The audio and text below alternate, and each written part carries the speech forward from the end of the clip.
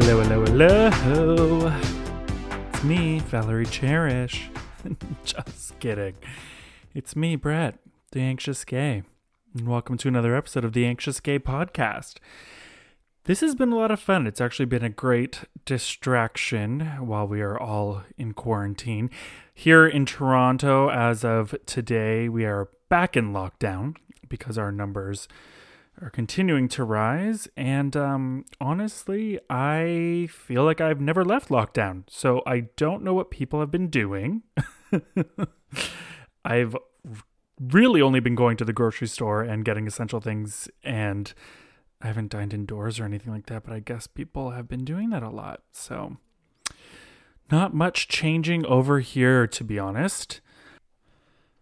I gotta say, we also had our first snowfall in this city, and it was beautiful and wet, but seeing that snowfall was really great, and it really just reminded me of the Real Housewives of Salt Lake City.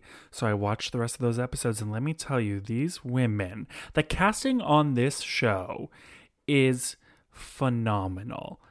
It's like they took a housewife from every different franchise and brought them together for Salt Lake City. It's wild. I'll get more into it at some other time, but if you're not watching it, you need to be watching it.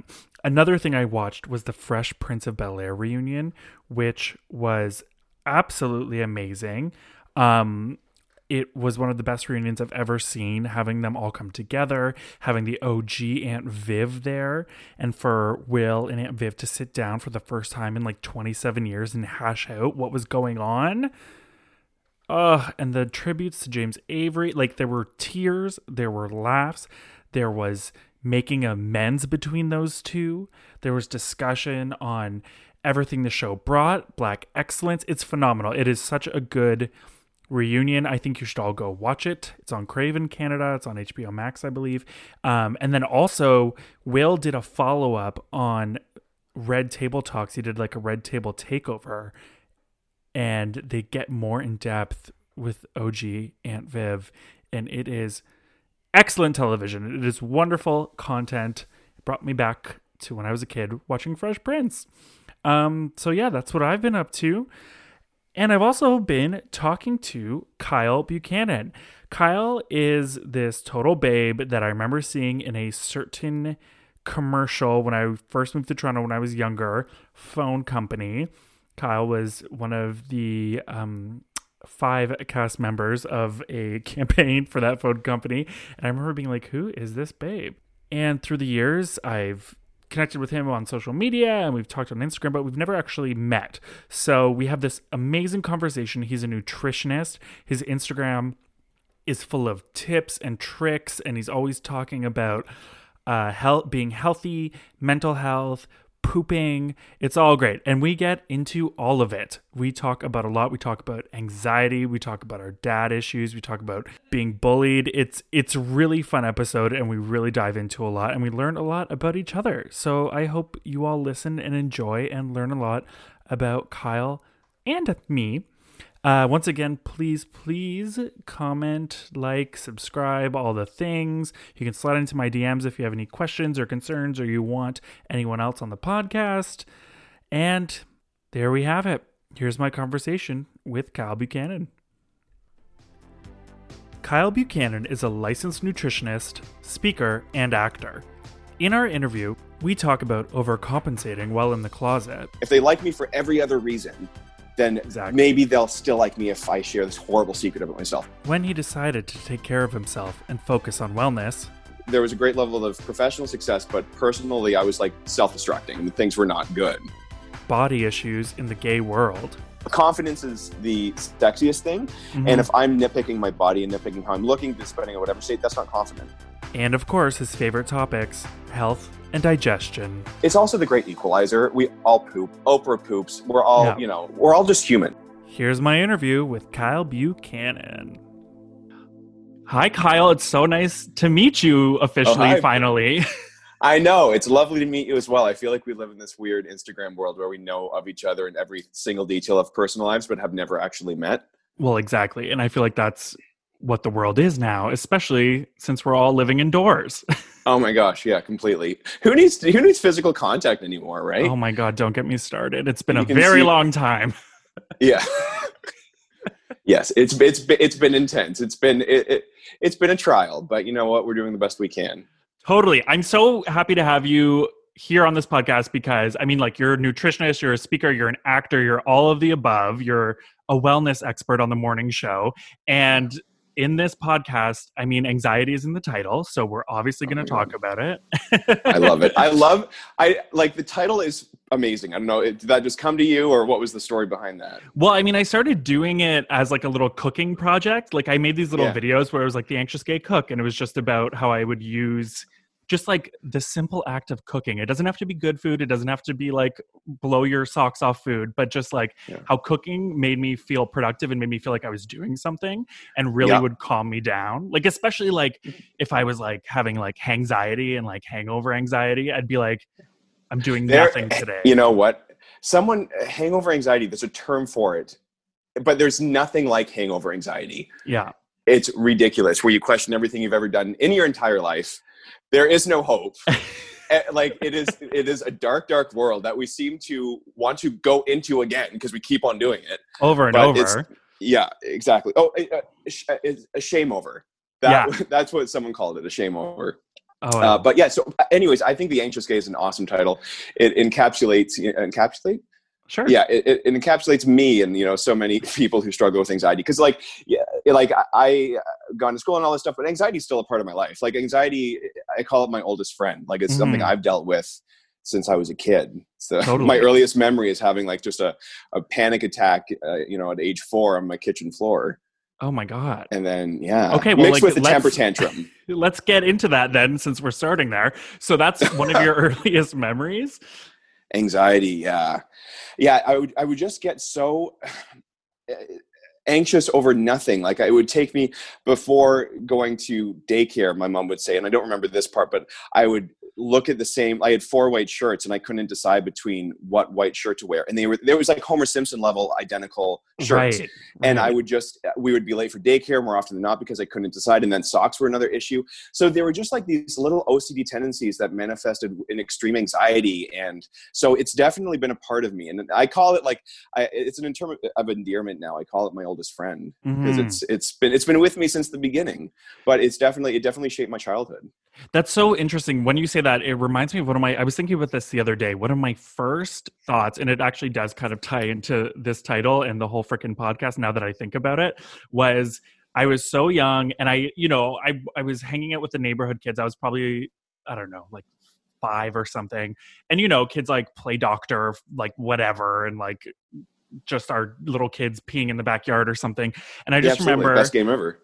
I just remember feeling so guilty about that and then trying to go to bed that night and then waking up or like not being able to fall asleep and then like going into my parents' room to wake them up to tell them because I just had this like weird guilt and shame around it. And it's just so wild. I'm like, wow, that says a lot. Absolutely. You know, I think growing up, are you a people pleaser as well? Because that's how. Oh, big time. Yeah. I have the need to please. Yeah, and I feel like it's just a manifestation of anxiety. The need for people to like us, to accept us, and, you know, be validated consistently. And I totally relate to that story. So wait, where did you grow up? Where did you grow up? So I grew up in a town called Orangeville, which is like an hour outside of Toronto, just up the street from the Schitt's Creek Motel, where they shot it. So yeah, so I say I grew up from shit, or I'm from shit, because all the exteriors were around my house. Like, oh wow, yeah. So I grew up like in the country ish, and yeah, a lot of theater kids came out of Orangeville. Oh yeah. But yeah, it was a good place to grow up. And, you know, I had my share of like bullies, but that's not unique to Orangeville. No, that's they're everywhere. Yeah, that's not a ding for Orangeville. It's just, you know, a ding for childhood in general. What was grade school and high school like? It was interesting. Like I was the kid that, you know, in elementary school, as I got into like grade 6, 7, or 8, would stay inside. I didn't have I wasn't popular. Like I stayed inside to help the teachers. Essentially, I was that kid. Yeah, so you And were a I didn't gay go. kid. Yeah, exactly. Yeah, it's great. Yeah, and I wouldn't go. I wouldn't like in hindsight. It's all perfectly clear. I'm sure no one suspected a friggin' thing. I didn't want to go to like the grade 8 dance. So again, I stayed to help the teachers and all that stuff. So that was fine. And then I was bullied a fair bit in elementary school. I had a childhood bully that was on my street that took my bus, who is in jail now, by the way. Oh, he started wow. many a fire. So it's like the ultimate bully story. He started fires? He started fires. Yeah. And then I lost track of him. And then I caught up and he was in jail. So it's like, okay. Silver Linings playbook. And then, but he was terrible.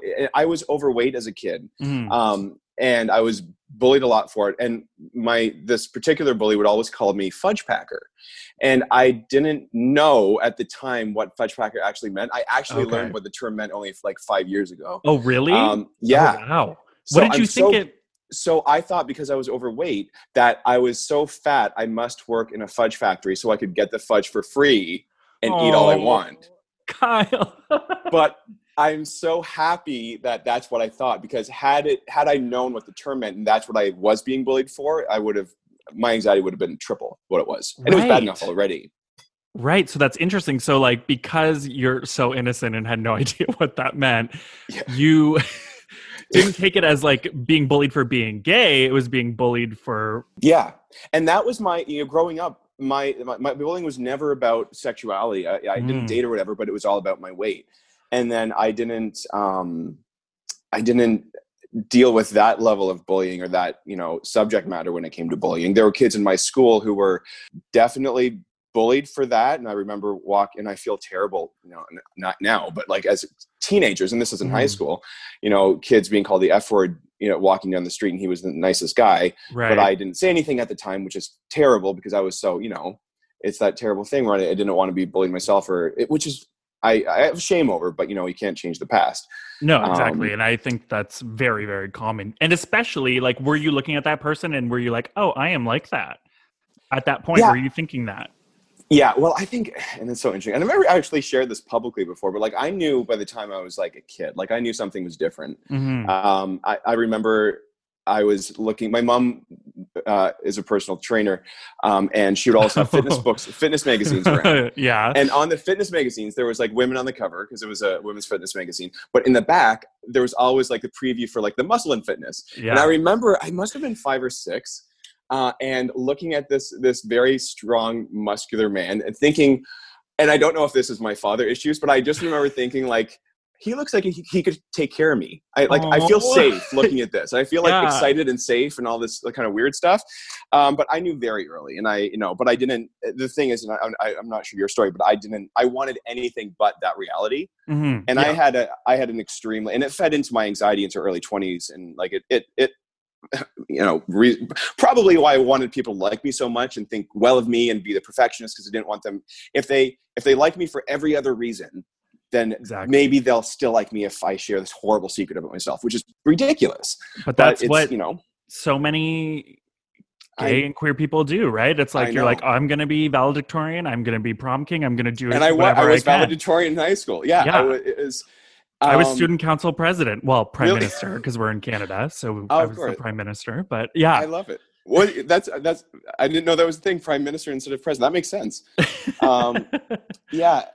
It's so funny. You're saying all these things and I'm like, yep. Because I remember going with my mom shopping to like Sears or Zellers or just something. And I remember going and seeing the underwear section that just had obviously a bunch of like men with abs in like briefs. Oh, yes. And it's like slightly black and white and gray, like rain white. Yes. It's like, wow. And I actually remember like a package was on the ground or something, and I was like dragging it along with me for a while. And my mom was like, "What are you doing?" And I'm like, "I don't know. I just liked it." Yep. How old are you? Did your mom say anything? Or no, I must have been. That was very young. That was right before I really, really got into Grease and John Travolta, because I really got into Grease. John Travolta. Okay, mine was Dean Cain. Lois and Clark. Yeah. Oh, for sure. I wrote him a bunch. What did you? ridiculously. He never wrote back. I was so, yeah. You never Yeah, got like an I just, autograph photo? not even. And I wrote him quite a bit. I never got anything, but yeah, I definitely, regardless of, yeah. So it was just the thing I just didn't want known. And it was the last thing I wanted. And even like, it took me a long time to come to terms with myself, Mm-hmm. How long? even in, like, I don't know, like early 20s was an interesting time because Mm-hmm. I had moved to the city and I had, I dated, I had my first boyfriend for about 4 months. And then I got this, I thought it was a phase, the bisexual thing. That was my, Oh, okay. that was my story. And I thought maybe there was a time, because I wanted so much a wife and the perfect, white picket fence. Honestly, at the time, and, my thinking was, if I have to be gay, then I just don't want to be around. And I'll just, that'll be it for me. And Mm-hmm. I'll start the next life. I'll just whatever. Right. But so I had my first boyfriend. I was kind of coming to terms, and then I booked a really big contract, where I was in my early 20s, where I was like the face of this big phone company. Yes, I'm very familiar. Oh, okay. So that ended up being like 5 years. So as soon as I got the contract, it was a very thick contract. And in it, and this is nothing to speak badly, there was a morality clause in it. Oh, And it wow. said basically, if you're caught doing anything, that's unbefitting of the company and blah, like it's common to have morality clauses. And it was no way discriminatory against gay or anything. But the way Mm-hmm. I took it at that time was, if they find out, I'm going to lose this. So, and it was not their intent. Like, that was nothing. It was my interpretation and No, my so insecurities. it was your insecurities you were just projecting on this morality clause, which is fascinating that that's what it's called, Yeah, because that's how you felt. That was the lens you were seeing it through. exactly. So I thought, if I know I wasn't comfortable going to gay bars at all, but I'm like, now I definitely won't be able to, because they'll see me. And the narration just continued in my head. So I broke it off with my boyfriend, and I started dating a girl, which was like, Wow, Kyle. which is awful. It was terrible, because I was so unhappy. Which is so Um, wild, because I remember seeing you in that ad campaign and being yeah. like, oh my God, who's this dreamy gay guy? Yeah. I was That's like, so funny. that guy, oh my gosh, that's so wild. So you ended up ending a relationship and then started to like fake date a girl. Yeah. It was like a last ditch effort for myself, because Yeah, she was yeah. someone I worked with. She was lovely. She was beautiful. And I was like, and I just, and then I couldn't do it. And then I broke up with her and was just miserable. And then just started kind of Facebooking, like talking to different guys on Facebook, and then started like a relationship through that. And that kind of wasn't the best relationship, but like, it Mhm. was all in secret. So there was such shame associated with myself, and shame I already like personal shame that I had, but then professional shame, Right. because I was coming to terms with being, I got into a relationship that like too fast. Mhm. And I was dealing with my anxiety from that. And I was, dealing with, personal anxiety, where they would find out I was drinking too much, because, just escaping into like, oh, it's great. And it's nice, when you're drunk, and Yep. then you have shame over. So it's just this kind of like, there was a great level of professional success, but personally I was like self-destructing, and things were not good.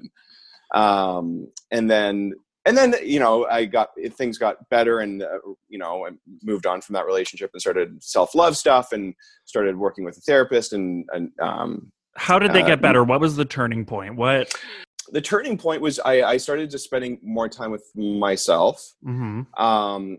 And I started seeing a therapist, and I Mhm. started working actually with a naturopath, because I was on antidepressants at the time, and because I had been on antidepressants since before for 2 or 3 years, and I just wanted off them because nothing was Yeah. working, and I just felt a new normal, and I wasn't. So I started doing all the self-help things I could. So I started seeing a naturopath. We weaned off my antidepressants with high dose omega-3, and omega-3 is a huge thing for anxiety, and we can touch on that later. Mhm. And I started reading Wayne Dyer and all these self-help books, and really started putting stuff into practice. And I just started reconnecting with old people I had lost touch with, and like slowly but surely things just started to get better. And I started telling people that I was working with in my field, but I didn't have to be drunk to tell them, and that was a big thing. Yeah. And it was just like the little strides I was taking, that I wasn't hiding who I was anymore. I wasn't super like, I would still disclose things apologetically, which is ridiculous because you're apologizing for yourself, which is ridiculous. Yep, we do but it. over time, I started just realizing that also from a holistic perspective, the things that I had control over, like what I was eating or what I was taking supplement wise, or if I found a really cool like supplement hack, I was actually feeling better from it. And the association of what I do has a direct effect the next day or the day after actually became tangible for me. Mm-hmm. So I started just putting more things into practice and realizing like, okay, what makes my anxiety worse? What makes me feel worse about myself? And like a big thing, and it sounds so trivial, was I used to drink a lot of Diet Coke. And Diet Coke and artificial sweeteners are extremely bad for anxiety. Yeah. So I took that out, and that made a big difference. So it was like little pieces here and there. And so this just occurred to you. Like you were just like, this is just something I'm going to start doing. Yeah, it took a long time. Like it took, a lot of like serious talk with my mom and that whatever. But it started like, it was definitely a period of like 6 to like 9 months transitioning from like being single and being, like I spent some time at home, like I moved back home for a little period just to get my groundings again. Mm-hmm. And working with a naturopath really helped. Yeah, it sort of, I would say within a period of I don't want to say it because I forget the timeline exactly. I don't want to lie about it.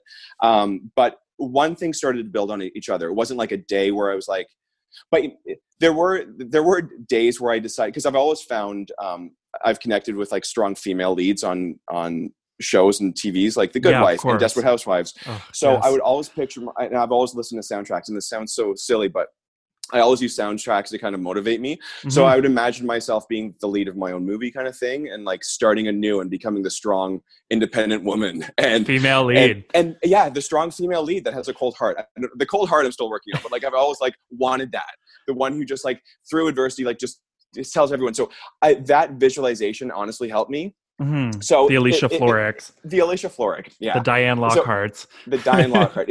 I would say it snowballed, but it started with, a diet was a big part. Exercise played a big part in actually taking it more seriously than I was, because I fell off track for a little while, and because I was overweight in elementary school, but then I worked hard to lose the weight, and then in my early 20s, because of all the stuff, I just lost my exercise thing, and I got kind of back on track, and slowly but surely, it snowballed. And then looking back, it seems like forever ago, but right. Yeah. So you're mentioning your mom a lot and strong female leads. How's that relationship? You guys are good? You guys are tight? We're tight.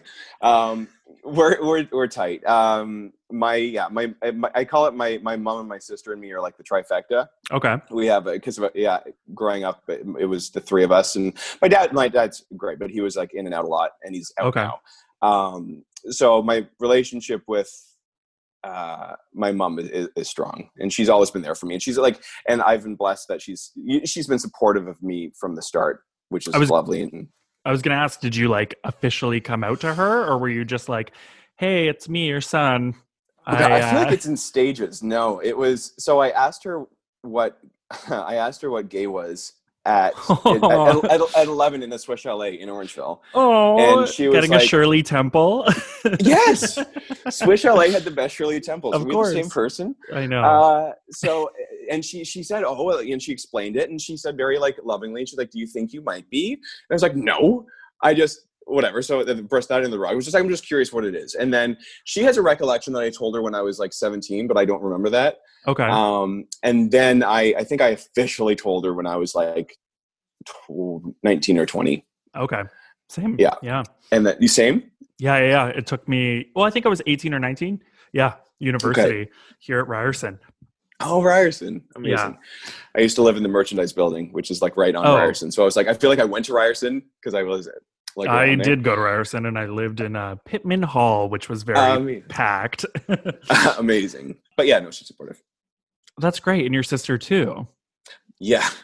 Yeah. My sister is very supportive too. My sister, we have a very close relationship. She's so funny. I came out, and then shortly after my sister took a girl to prom. So it was kind of like a Really? very like roller coaster. Yeah, we have a very like rainbow family. It's just me and her. And I won't speak for her, but she's lovely. And we have a very sitcom rainbow like Desperate Housewives family. It's Desperate Housewives family. Wow. Well, yeah, So Desperate Housewives was. Yeah, I like Mark Cherry. And I love Terry Hatcher. And again, throwback to the Lois and Clark. Terry Hatcher played Lois. So, but I would always use television and movies to like mirror and support me through what I was going through. Totally. So at the time, Desperate Housewives was coming out. There was, did you watch Desperate Housewives? Yes, of course. So there was a gay character. Oh yes, yeah, right. There was always the over narration, and she would like, it's an odd thing to look back on the world to watch, and I would memorize them. But there was one where the dad left, and it was at the same time my dad left, so it really helped me kind of go through it. So I always like linked my family to the Desperate Housewives. They're all coping mechanisms, like they're all just escapism, like, but it really helped me. Totally. So. When was that? When did your dad leave? How old were you? He left a few times. Okay. The first time when I was 16. Okay. This is like full therapy. It's great. Yeah, that's what I do. Yeah, you'll send me the bill after. He left when I was 16, then came back, and then left again at when I was starting university, and then came back a year or two later, and then he left again for the final time 3 years ago. Okay, so things are. I have a relationship with them, but there's been significant chunks of my life where there's been no relationship. Oh no, fair enough. My dad, my parents split when I was like 8, and then my dad moved to BC when I was 9. So It's very much just been like a phone relationship. Like once every couple months we talk. Like, do you see him like once a year or? No, not that often. Like even when it first started out, it was like once every like 3 or 4 years. So trust me, I get it. It's been a roller coaster of emotion, and there have been chunks where we just like haven't talked. So okay, yeah. Look, we all have daddy issues. We all, yeah, absolutely. And you're close with your mom? Oh yeah, very close. Yeah. Okay. Irene, yes, we all. Irene, I love it. We play lots of euchre. Fun. Okay, you're talking about Desperate Housewives. What were some other shows you love? What were some things you remember growing up, queer content, or just things that you're like, you realize afterwards, you're like, oh wow, me and a bunch of other gays like the same things? Oh, I know. That's a really good question. So Desperate Housewives was a big one. Grey's Anatomy was another. Oh my gosh, I just rewatched the Bomb episode because I would like to watch it every once in a while. Oh my God. It's so good. I don't watch the new seasons. I had to stop. No, me either. But it's there's a couple episodes I'll just go back to, like the one where it's ridiculous. I know it's like the episode title is Deny, Deny, Deny. It's when Christina like cries and she can't stop crying. Yes. And then Infinity by Merrick is playing in the background. Whenever I need like a mood booster or like I need to contemplate my life, I'll put Infinity on. It's my favorite song. It's so good. So Grey's Anatomy. Into You Like a Train was one of my favorite episodes. Do you remember when where she's like, it's okay. Oh, it's okay. Is he here yet? And then she comes back. And the Meredith's like, we can't just leave her here. And it's all about her and Addison. Yeah. And the part where is that the same one where she's like, choose me, pick me. I'll be at Joe's tonight. Yeah. It's funny because in retrospect, Ellen Pompeo, I believe, has said she's hated that line. She hated that scene because I'm sure. Yeah, but she's a powerhouse. So she's what phenomenal. I like? Yeah, I liked The Good Wife. Of course, Alicia Florrick. Yeah, House of Cards because I love. I can't remember her name, but the Stern. Anyone that has a. What was her name? The who Claire? Wife. Yeah. Oh, Robin. Robin Wright. Sorry, Robin just Wright. Robin Wright. Yeah. Unless there's second name, but she's lovely. I'm trying. Yeah, those were 30 Rock. Okay. 30 Rock shaped my humor. Yeah. Did you ever watch like late night stuff? Did you ever get like Red Shoe Diaries or anything? I remember just okay. Or like catching an episode of Queer as Folk. Yeah. Oh yeah. I wouldn't watch Queers like Will and Grace growing up, but in secret. Right. Like, or my mom liked it, but I laughed like ironically. Yeah, like, you're like, oh, gay. Can you imagine? Isn't that funny? He wants to sleep with another man. That's wild. Oh, the absurdity. Lucky that's not me, right, Mom? So yeah, Will and Grace. Yeah. No, not softcore, really. Nothing. Queer as Folk I wouldn't watch. Because you were too afraid of it? I'm afraid of it, and it kind of, like, it's a wonderful show, but at the time, it's what I didn't want to be. Yes. Yeah. So a lot of those shows just hit too close to home, and I was like, I didn't want my, and it's such a wonderful show, nothing, but I didn't want my mom seeing that and thinks that, like, suspect anything because I'm watching it, or see that depiction and think that's what, and the irony is that it was me that was thinking the whole time. She loves everyone and everything. So right. No, it's all the things we tell ourselves. Exactly. Oh, and Family Guy. Family Guy is my tried and true. Like, if I want to be in a good mood, I'll go back to Family Guy. I know that, they have a lot of gay jokes in there, but yeah, okay. Oh, totally. But oh, and I just watched, it's not what I grew up with, but Difficult People I've just discovered. Oh, so good. I don't know why. Julie Klausner so much. I'd never heard of her. She's phenomenal. And Billy Eichner is so amazing. She used to have this podcast called How Was Your Week? And it was every week, it was just her. And I don't know, I find with some podcasts, like, some people are really good at, like, the opening monologue for like 10, 15 minutes and you just want to hear them talk. And some people are good at interviews, but she's good at interviews, but, like, I could listen to her just talk and ramble for like an hour. Like, she's so funny and she's so good. And everything from those made it into the show. Like, the show, like, her life. So smart.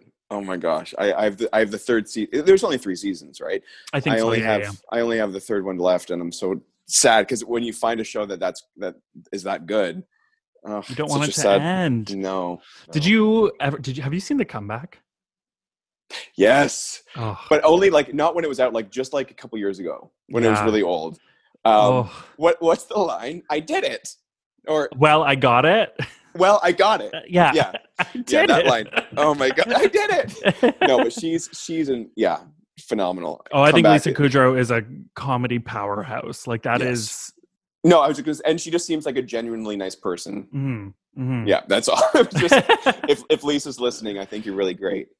Lisa, we love you. I tweeted at her once, and she tweeted back, and it was like the highlight of my day. Oh, of course. Of course she would. I was like, this was years ago, but I was on Twitter, and I was like, I follow 4 different Lisa Kudrow things. I follow Lisa Kudrow. I follow a Valerie Cherish, like, parody account. That's amazing. I followed a Dr. Fiona Wallace parody account because her other show, Web Therapy. And then I was following maybe just like a Stupid Friends account or something. And she just tweeted back like, well, I only run this one and this one. And I was like, oh my God, Lisa Kudrow. I'm obsessed. And on top of her own social media. That's amazing. Lisa Kudrow moment. Okay, so you're here in the city. You've been here for a while. When did things kind of shift from acting to kind of talking about health, wellness? Poop. Yeah. Nutrition. Yeah. Well, I talk a lot about poop. I mean, you really do on your Instagram all the time. This is the thing. It's also the great equalizer. We all poop. Oprah poops. We're all, we're all just human. So on that subject, I have a real pet peeve of people with big egos or think they're above anyone else. And unfortunately, there's a lot of that in the acting world. So I bet I had been acting since I was, a teenager-ish. Like, I had been auditioning and I had been making a living at it since living in Toronto. So I forget, I was 24, 25, and I was just a little emotionally exhausted from it. It was also the time when I was really taking my health seriously and focusing more on like yoga and just like spiritual stuff. And so there was just a bit of a disconnect where I was sitting in an audition waiting room, and there was this actor who was clearly doing one of those actor things where he's trying to psych everyone else out. And he was like, hey, how's your mom? How is she? And he doesn't know my mom. Like, he doesn't know it. It was just, he was just being a dick. And oh my God, at that point, and he was also super conceited, which is my pet peeve. So at that time I was like, you know what? I think I'm done for now. And I talked to my agent and I said, you know what, I just need to step back. And she didn't want, she said no. And I stayed on for another 3 months with bad, like, not wanting to be there. So I ended up leaving. And then I didn't know exactly what I wanted to focus on. I just wanted to, there was a time I wanted to, go get my yoga teacher training because I was in yoga at the time. And but I was working at a store and I was giving someone like health, like they were wondering something about this ingredient. And this whole time since I lost weight in high school, my hobby has kind of like been reading health blogs and learning about different hacks, which is what they were. And this will make you feel calmer before an audition. So I was kind of incorporating them all. And then that person I was talking to said, you sound like you know quite a bit about this. And I kind of was like aha moment, like, oh, maybe this is kind of what I want to do right now. So I went back to school and decided to go the nutrition route and studied nutrition. And then I worked in a clinic for a while and like interned at a clinic and learned about proper supplementation, that kind of stuff. And then with no intention of getting back into the acting realm, but as the nutrition stuff was getting busier, the business hangover from the acting world kind of got less and less. Right. So I was working in a clinic as a nutritionist, and an agent approached me that worked at my old agency and said, are you interested in coming back? Because there's this opportunity. So I ended up coming back into the industry, but the break was amazing because I became an adult. Like I wasn't a kid trying to be an actor. Like right. I had perspective and I had my anxiety under control and I wasn't a nervous wreck. So then I kind of had both going on. And then, and then I started seeing more people outside of the clinic, and I left the clinic space because people ended up not wanting. I wanted to be in a clinic because it seemed professional, and right. I was living my Grey's Anatomy dream. Right, of course. But it turned out that not a lot, like people that were coming to see me wanted to avoid clinics. Like they wanted to avoid, like they don't want to go to a doctor's office. Like I was working with some other other naturopaths and doctors, and I was the nutritionist on. So it worked out that it was best I leave. And then I got asked to do the morning show and just come on and talk nutrition. And I said no. And then didn't do it for a couple of years. And because I didn't want to be I wanted acting to be taken seriously. And I thought you can't do both. Right. So, and then it's funny, as you grow up and anxiety goes down, I care a little bit less what people think. Just a little bit, but still enough.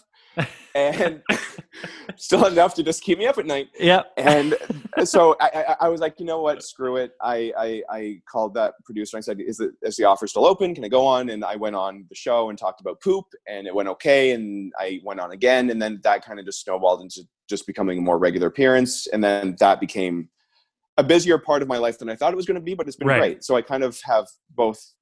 I mean, diversification in this world is never a bad thing. So I kind of have both joys in my life right now. Well, especially right now, I feel like everyone needs to diversify. Exactly. It used to be such a bad thing having more than one job, and now it's like the thing that everyone's doing. Yeah. All my friends are opening all these little businesess and things like that. It's great. I know. Side hustle is trending now more than ever. Oh, of course.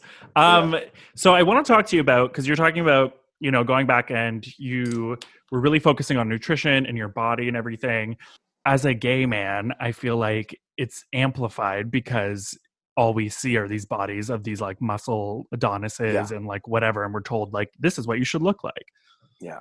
It's friggin' ridiculous. But the pressure and the subliminal stuff that we see growing up is real. I idolized Superman. Yeah. Dean Cain. I was like, that's what I wanted to be. And little did I know that it was just the beginning of things to come.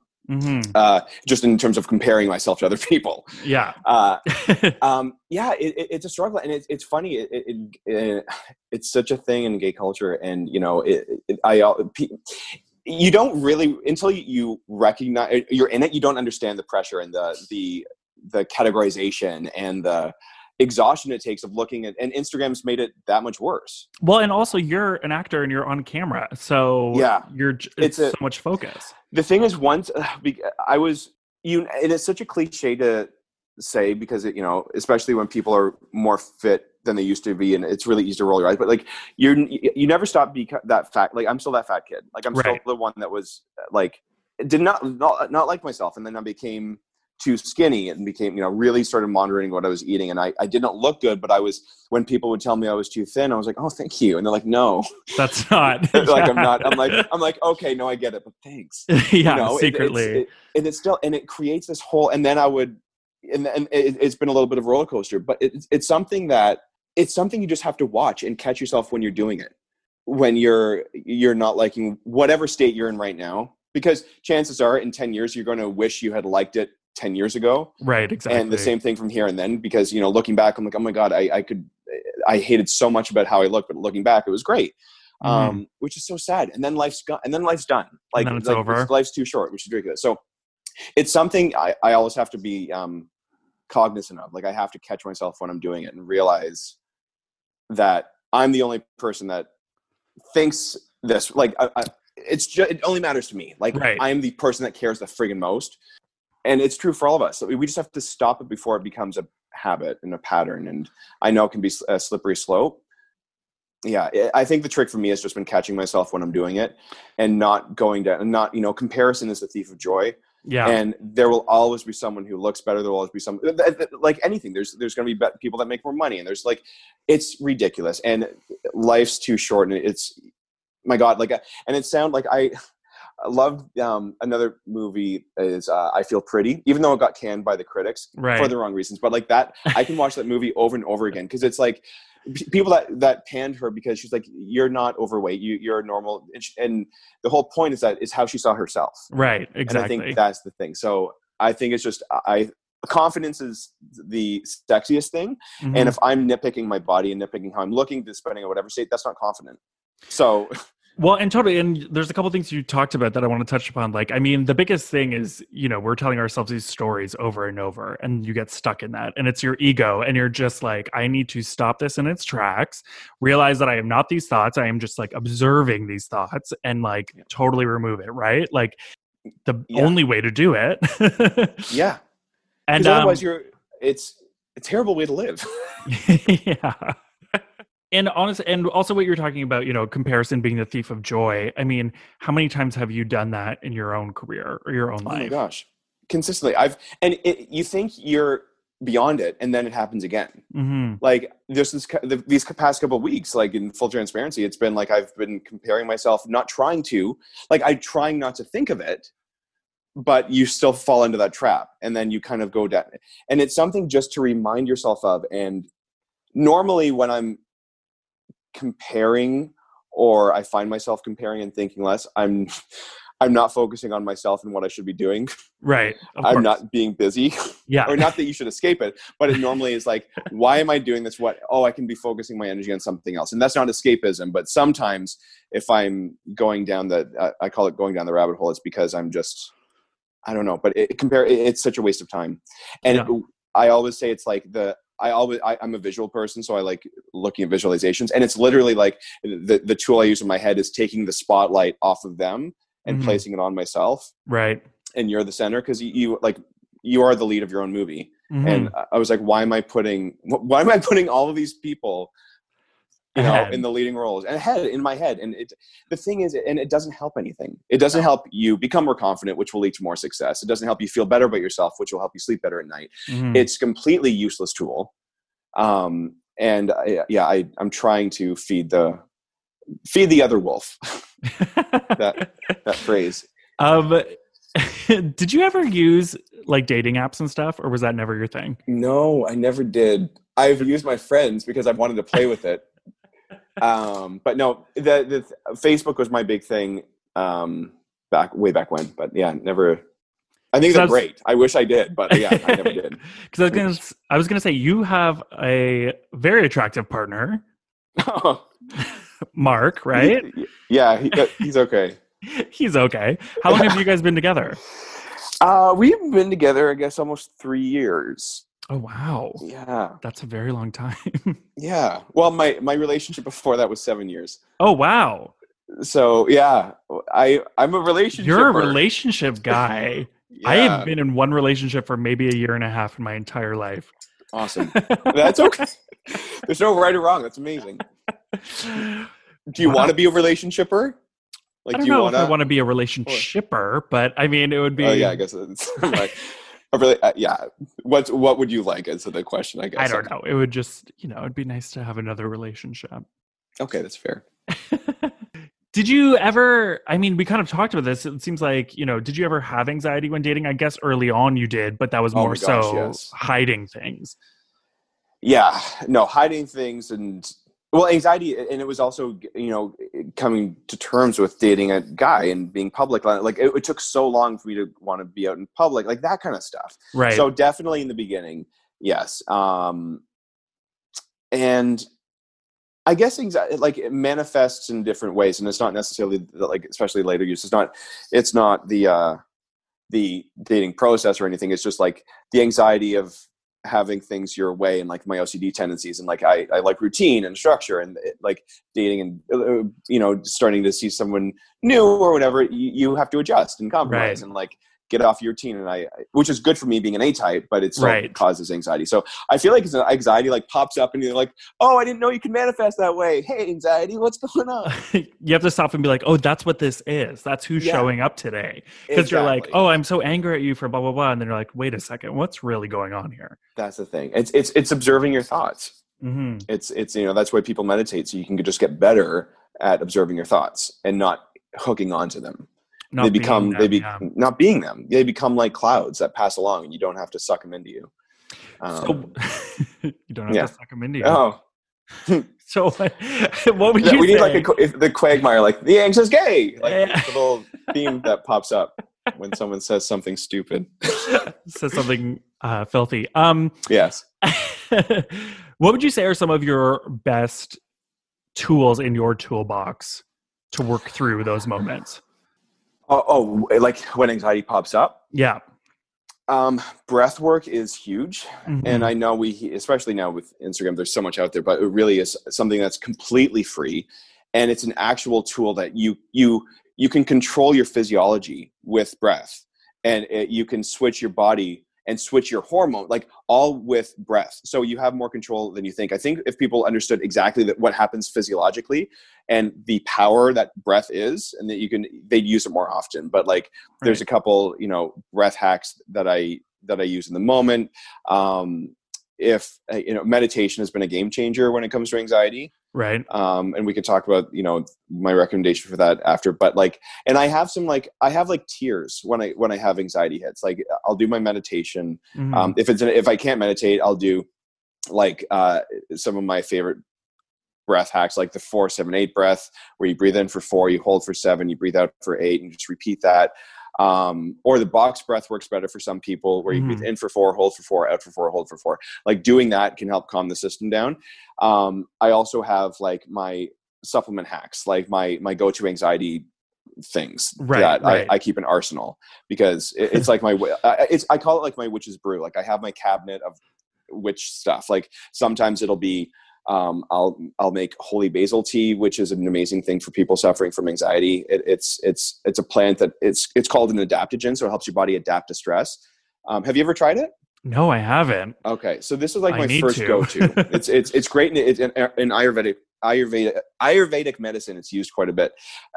It's this herb. It's uncaffeinated, and you can get it in pills or tincture, but like a tea, because it tastes good, so a tea is the easiest way to do it. Okay. And it helps your body adapt to stress. So if you're feeling really low and you're sad and you can't get up, it can help give your body an energy boost. But on the other end, if you're running too high and you're really anxious, it'll help calm you down. It's really useful for people that suffer with social anxiety. If you want to be at a party and you don't want to drink, you can bring holy basil tea. Is amazing. Oh, wow. Okay. That's good. That's another thing. Chewable GABA is something else that people can look into. It's a inhibitory neurotransmitter that we make, but you can get it in chewable form. Okay. And you basically chew, people use it for sleep, but chewing on GABA helps as well. There's also something really gentle called Rescue Remedy that I grew up with.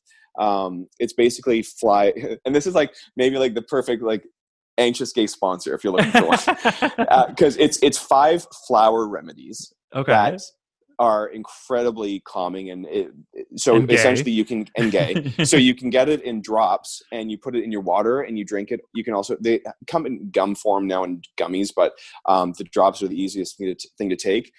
They also make them for dogs and cats, because dogs and cats can be anxious too, but of course Rescue Remedy is something to consider. So holy basil, GABA, and Rescue Remedy is something to consider. And then the other thing would be, because it's a big deficiency in North America and anxiety is also rampant, would be magnesium.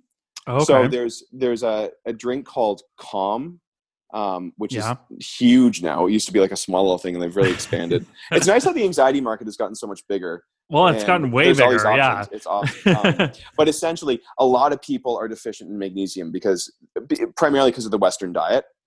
And food isn't as nutritious as it once was. There's a whole combination, but Calm is just magnesium powder.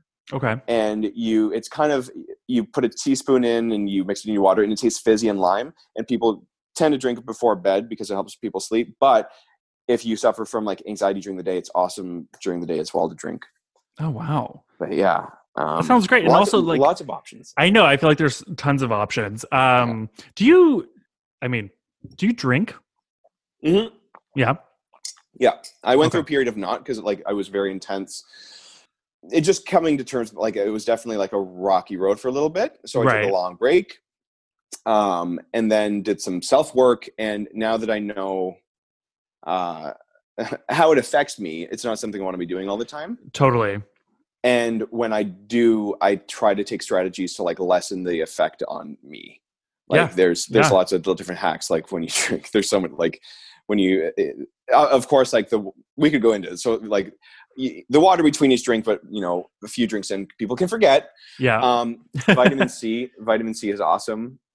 There's also a supplement called Party Smart, if you've seen Oh. it out. So it's called it's been clinically proven, like scientific, like studies proven. They funded the study, but still, it helps prevent a hangover. So you take it one with your first drink, and that's effective too. And so, yeah, vitamin C is a big one Hmm. because your body uses up quite a bit when your liver's kind of doing its job. Totally. There's something called NAC, which is N-acetylcysteine, which boosts glutathione in the liver, which is your body's master antioxidant. And you want to do this to protect your liver. Right. So NAC, vitamin C, and Party Smart would be something to look into, and magnesium before bed. So this thing, I've grown when you know how things affect you, you kind of become your own detective, and you Totally. find what works and what doesn't. If you know, and know what liquors will make you angry, and what you know when you are drinking, there are certain liquors or alcohols that are higher in something called congeners, which can affect you a little bit worse. So like the clearer spirits are the ones to go. Like there is science behind all that stuff when it's like, Right. you know, That's interesting. No. That's fascinating because yeah, I'm right now, like, I'm taking a break for a little yeah. while. And it's like, it's actually really funny. After the first little while taking a break, I felt almost like my energy spiked. Like I was almost like manic for a few days. Like it Oh, was just like, so much energy. I'm not drained. Yeah.